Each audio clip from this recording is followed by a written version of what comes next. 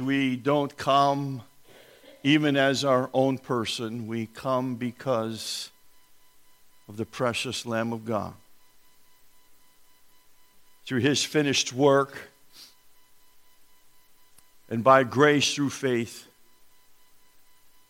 we have been afforded the opportunity to come before your throne. It's a great place to be. Your throne is referred to in your writings as the throne of grace and mercy. And we're also told that it is there that we can find grace and mercy to help in time of need. But it's a place that is available anytime, any day, any moment, any situation. We have free access. Your word says we may come boldly. And boldly is not about being proud, but it is we can come boldly knowing full well that we'll never be turned away. Some aspects, oh Lord God, it's just like climbing up on your lap and looking into your eyes and even being able to say, Daddy. Thank you, God. Thank you for the glorious, glorious freedom we have. And knowing full well that when we approach you, all of your attention is about listening to what we have to say. And it is in that we can find great peace and comfort. It's knowing full well that you hear us. It's understanding that we can trust you in every situation of life. And so, God, this morning, as we approach your table, a table that holds for us a small bit of grape juice, a tiny bit of cracker, but the representations of those elements are eternal. And as we come to your table this morning, O Lord God, I ask again that you would teach us. You would bring back to our minds a remembrance of maybe we have forgotten since the last time that we were at your table. A remembrance of who you are and who we are and what you have done for us, and we fall upon the cross of Christ. For these elements here represent grace and truth. They represent a relationship that we can have with you whereby we can have peace that passes all understanding, that guards our hearts and minds in Christ Jesus. And these elements remind us of the shame and the suffering that our Savior took upon him as that which was determined by you because, oh Father, you laid on him the iniquity of us all. Yet with his stripes we are healed. And so God, teach us again, remind us of the preciousness of the cross. And yet, Lord, our hearts still are consumed with concerns of other people. We thank you that things are going well with our brother Harold. We thank you the doctors have been able to come to some conclusion as to what kind of medication he needs in order to combat these blood clots that have invaded his lungs and even around his heart. So God, I pray that the medication that Harold was put on yesterday would be effective, that maybe, just maybe, he'll be able to come home sometime today. We leave that in your hands, but in the meantime, God, I pray for his strength. Thank you for protecting him. Thank you, Lord God, for The fact that as Karen travels back and forth from the hospital, that you're even protecting her.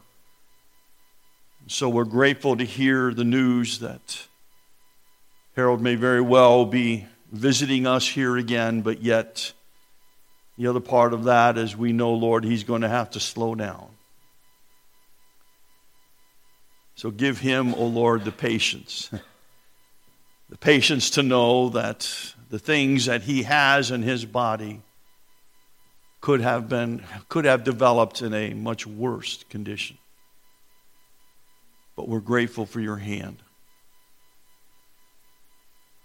Lord, we have the privilege so often of hearing from our missionaries, and we're grateful for them. We thank you for the success of the surgery that Tammy went through, and as Lanty was here describing it for us, we're grateful, Lord, that the surgery went well and that Tammy Moss is at home recovering.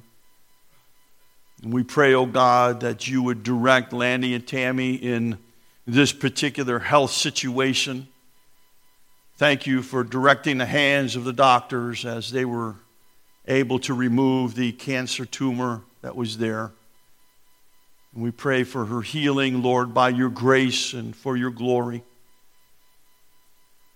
Lord, we also, too, lift up to you the Pierces as they were here and shared with us with their work that they do with Ethnos 360. May, oh God, you watch over them as they travel all across this world as representatives of that particular mission board.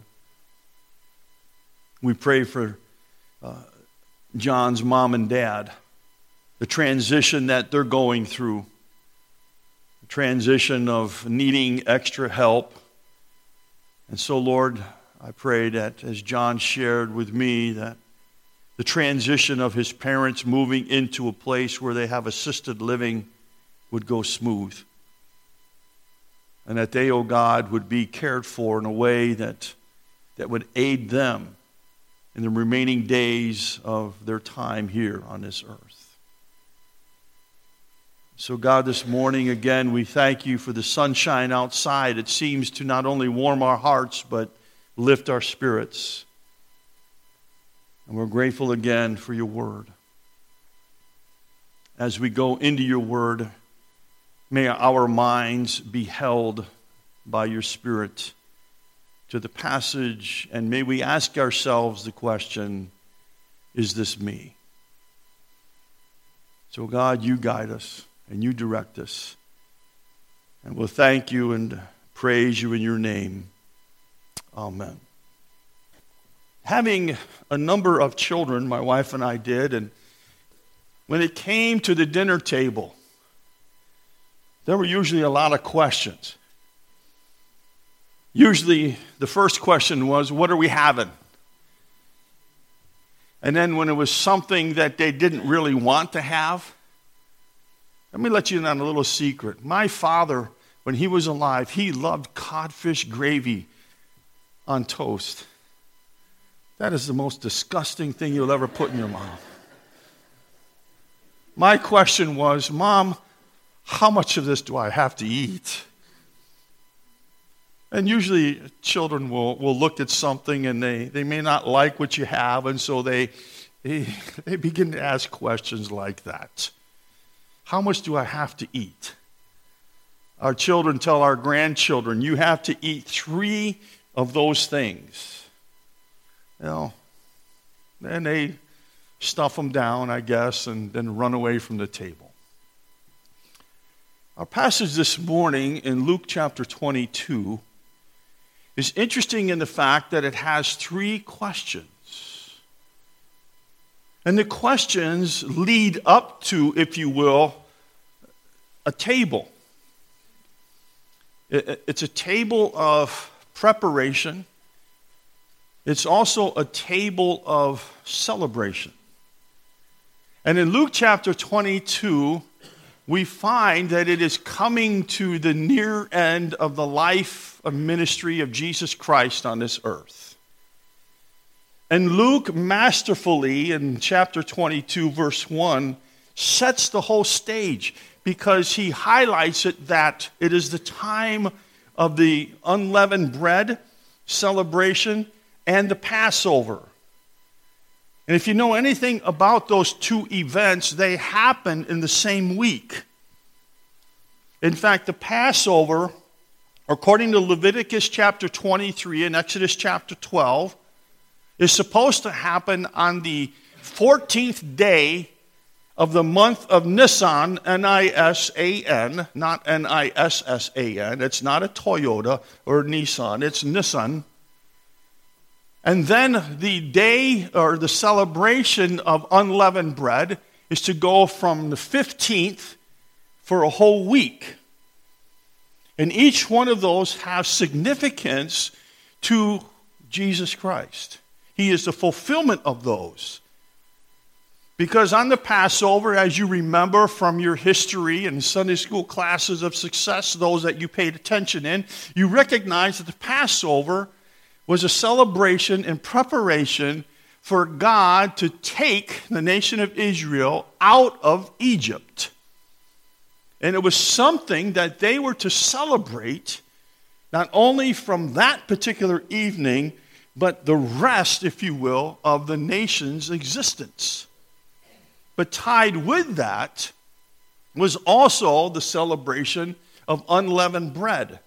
It was a reminder that they didn't have time to let the bread rise. They had to quickly make food in order that they can get out of town or get out of Dodge, if you will. And so Luke writes for us that these events, these table preparations, if you will, I've entitled it, happen at a very strategic time. Back in Luke chapter 18, Jesus makes his last statement to his disciples about the need for him to go to Jerusalem to be handed over to the Gentiles, and there he would be crucified by their hands. And so from Luke chapter 18, here is this journey going toward Jerusalem. They go through Jericho because that's where he meets Nicodemus. No, I'm sorry, Zacchaeus. That's where he meets Zacchaeus. It's in Jericho that as he passes through, that Jesus does other miracles. But when he gets to Jerusalem, the preparation is on the swing. And the first question for us is located in Luke chapter 22 and in verse 9. The question is, where do we go? Jesus says to two of his disciples, I want you to go to prepare for the Passover. To them, that's not a problem because they understand what Jesus is talking about. But the question was, where do we go? Where are we supposed to go to make this preparation? Now, there is an interesting statement that sometimes we gloss over quickly and we lose the significance. Jesus gives them information as to where they're supposed to go, but it doesn't fit the culture. Jesus says to them, when you go into the city, you will find a man carrying water. Now, ladies, we don't mean to downgrade you at all, but in that time, that was supposed to be a woman's job. A woman's job. But Jesus and who he is, God incarnate, we trust that you understand that, recognizing the fact, but he said, you will find a man carrying water. Follow him.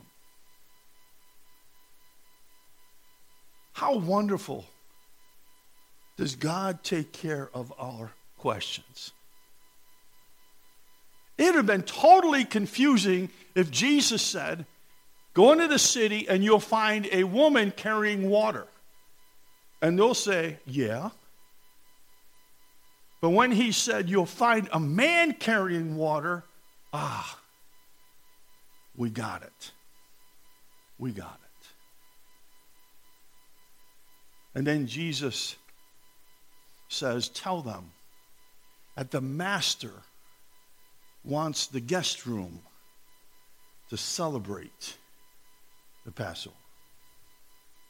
And so the two disciples went, and they spent a few hours because the room had to be totally cleansed of any yeast, leaven. It had to be set up. It had to be prepared just right. Plate in the middle, fork on the left, spoon and knife on the right, underneath or on top of the napkin. It had to be prepared. No, they didn't have that. In fact, but I will ask you a question. We have a picture painted for us by Michelangelo entitled The Last Supper. Let me ask you a question. It's not in this text. What was the last thing Jesus said before they left the upper room? Let me let you know. Jesus said, if you guys want to be in the painting, get on this side of the table. Right. Oh, now you get it. Oh, okay, yeah. There was no table there. Not like we have here and in these particular elements. It was a lounging time. They would have been resting on pillows. But where do we go?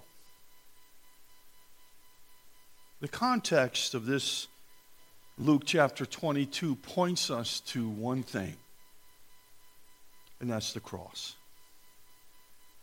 Where do we go?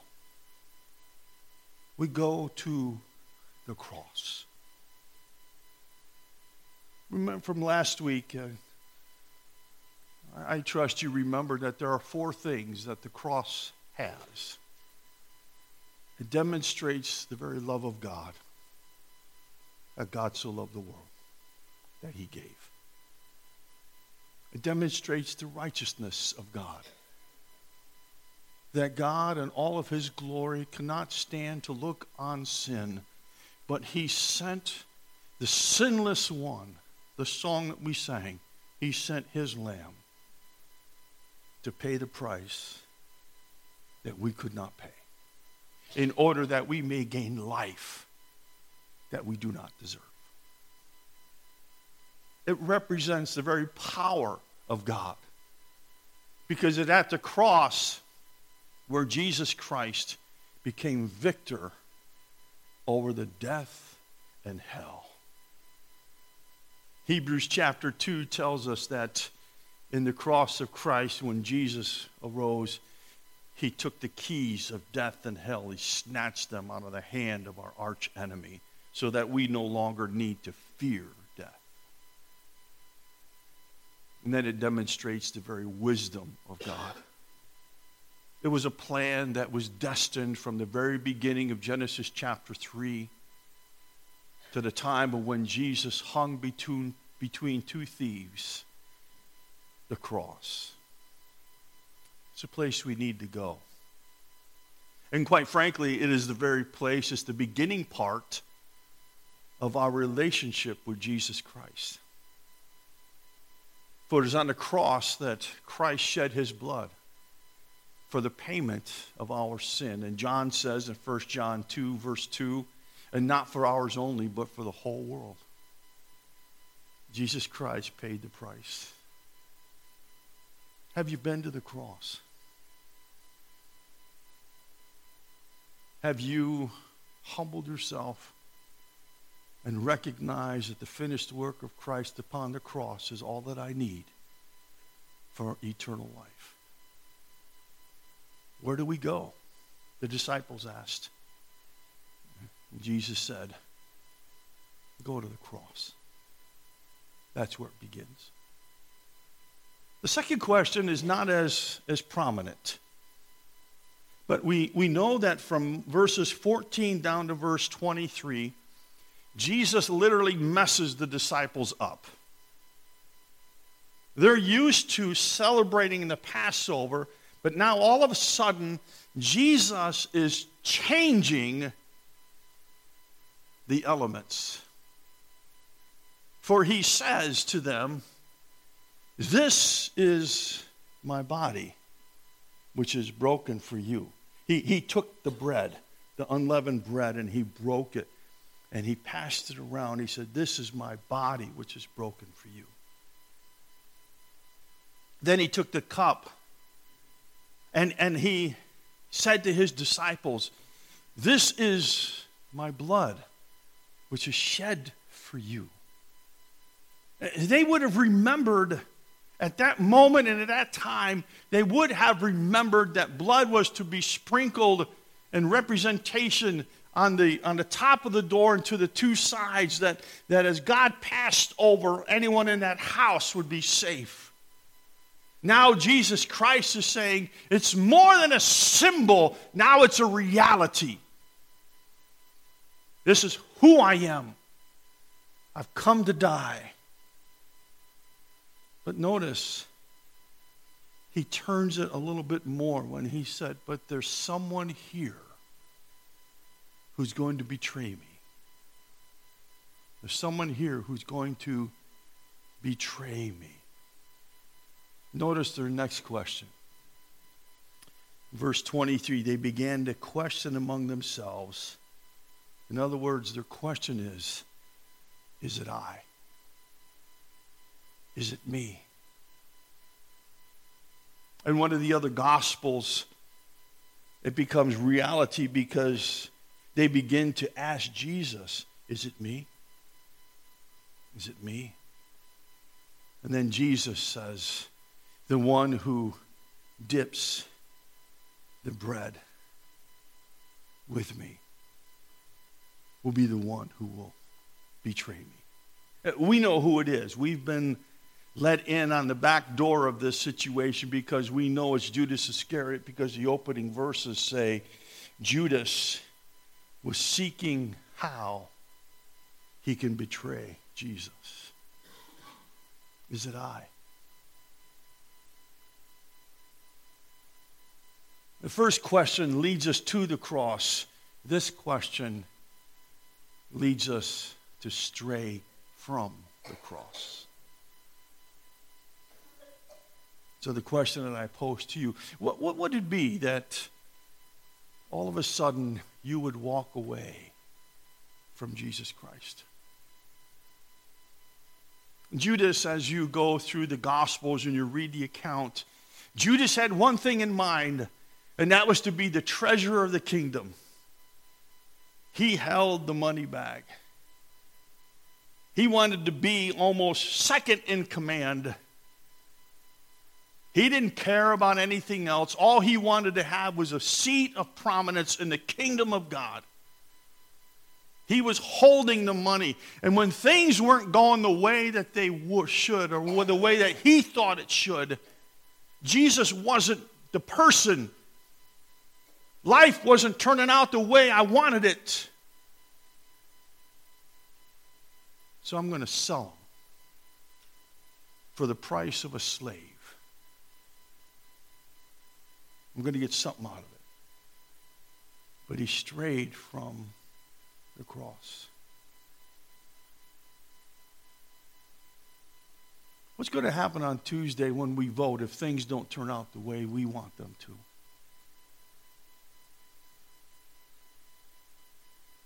What would happen in life? All of a sudden you contracted a disease that has been diagnosed that you're not going to spend long on this earth. What happens when the circumstances of life don't match my expectation of who Jesus is? Would I stray from the cross? Is it I, Jesus? Is it I? The third question is the answer to the second question. The third question is pretty easy to find because it begins at verse 24. Because the disciples begin to dispute amongst themselves of who's the greatest in the kingdom of God. There's the question. Am I going to be the greatest in the kingdom of God? And Jesus begins to lay out for them what greatness really is about. It's about humility. Where do we go leads us to the cross. Is it I causes us to stray away from the cross. But to be the greatest in the kingdom of God, you must come and humble yourself at the foot of the cross.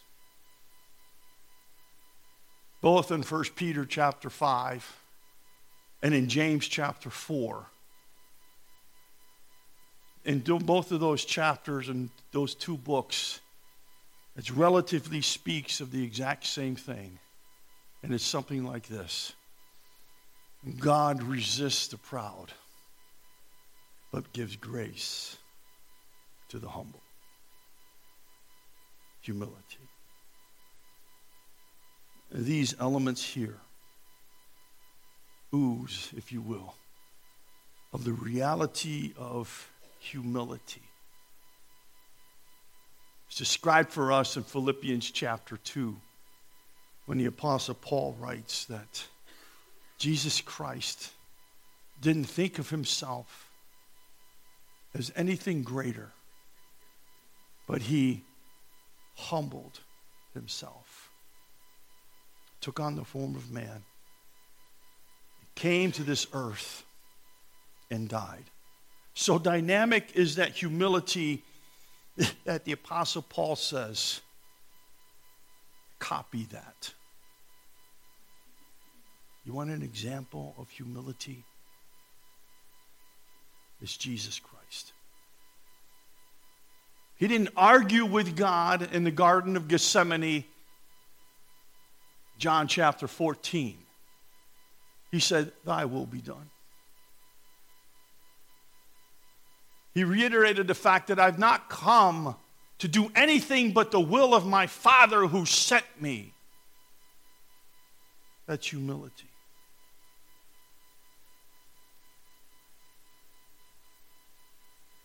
The first question leads us to the cross. The second question causes us to stray away from the cross. But the best way, and the only way to stay at the cross is through humility. Humble yourselves in the sight of the Lord, and he will lift you up. Humility. Humility is understanding who I am in the light of who God is. And if you haven't yet taken that inventory, I'm here to tell you something. You don't match up to God. But God lovingly takes you as his child and makes us part of a family. So this morning, as we partake of these elements, I'm going to ask the gentleman who will be helping and serving of these elements, if you would gather, please, in the back. And it's time to come to the table. Not with questions, but come to the table with assurance and understanding that these elements represent all that we need. That is in Jesus Christ. Pastor Isaac, if you will join me, please. And gentlemen, if you will come.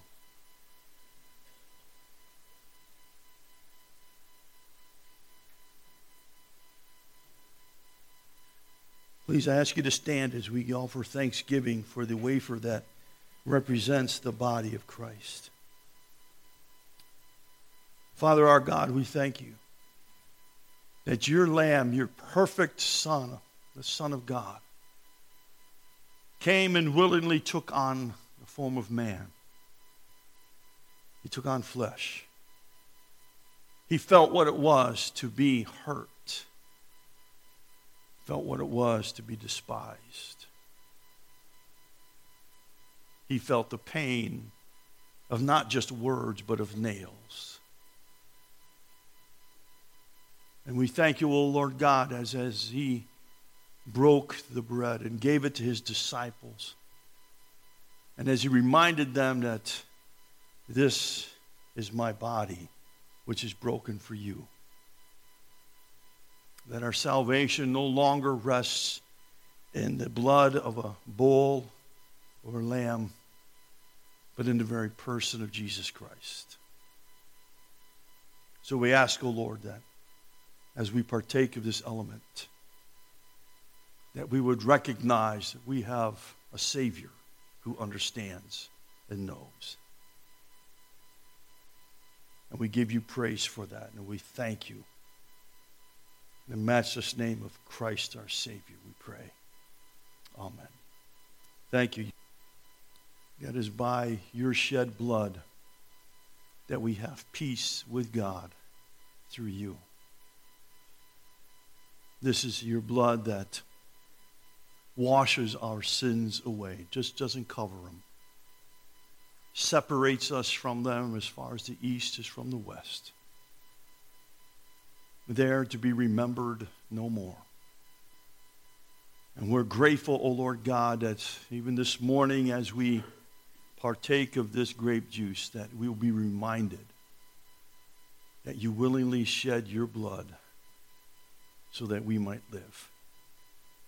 We praise you and thank you, matchless Savior. Amen.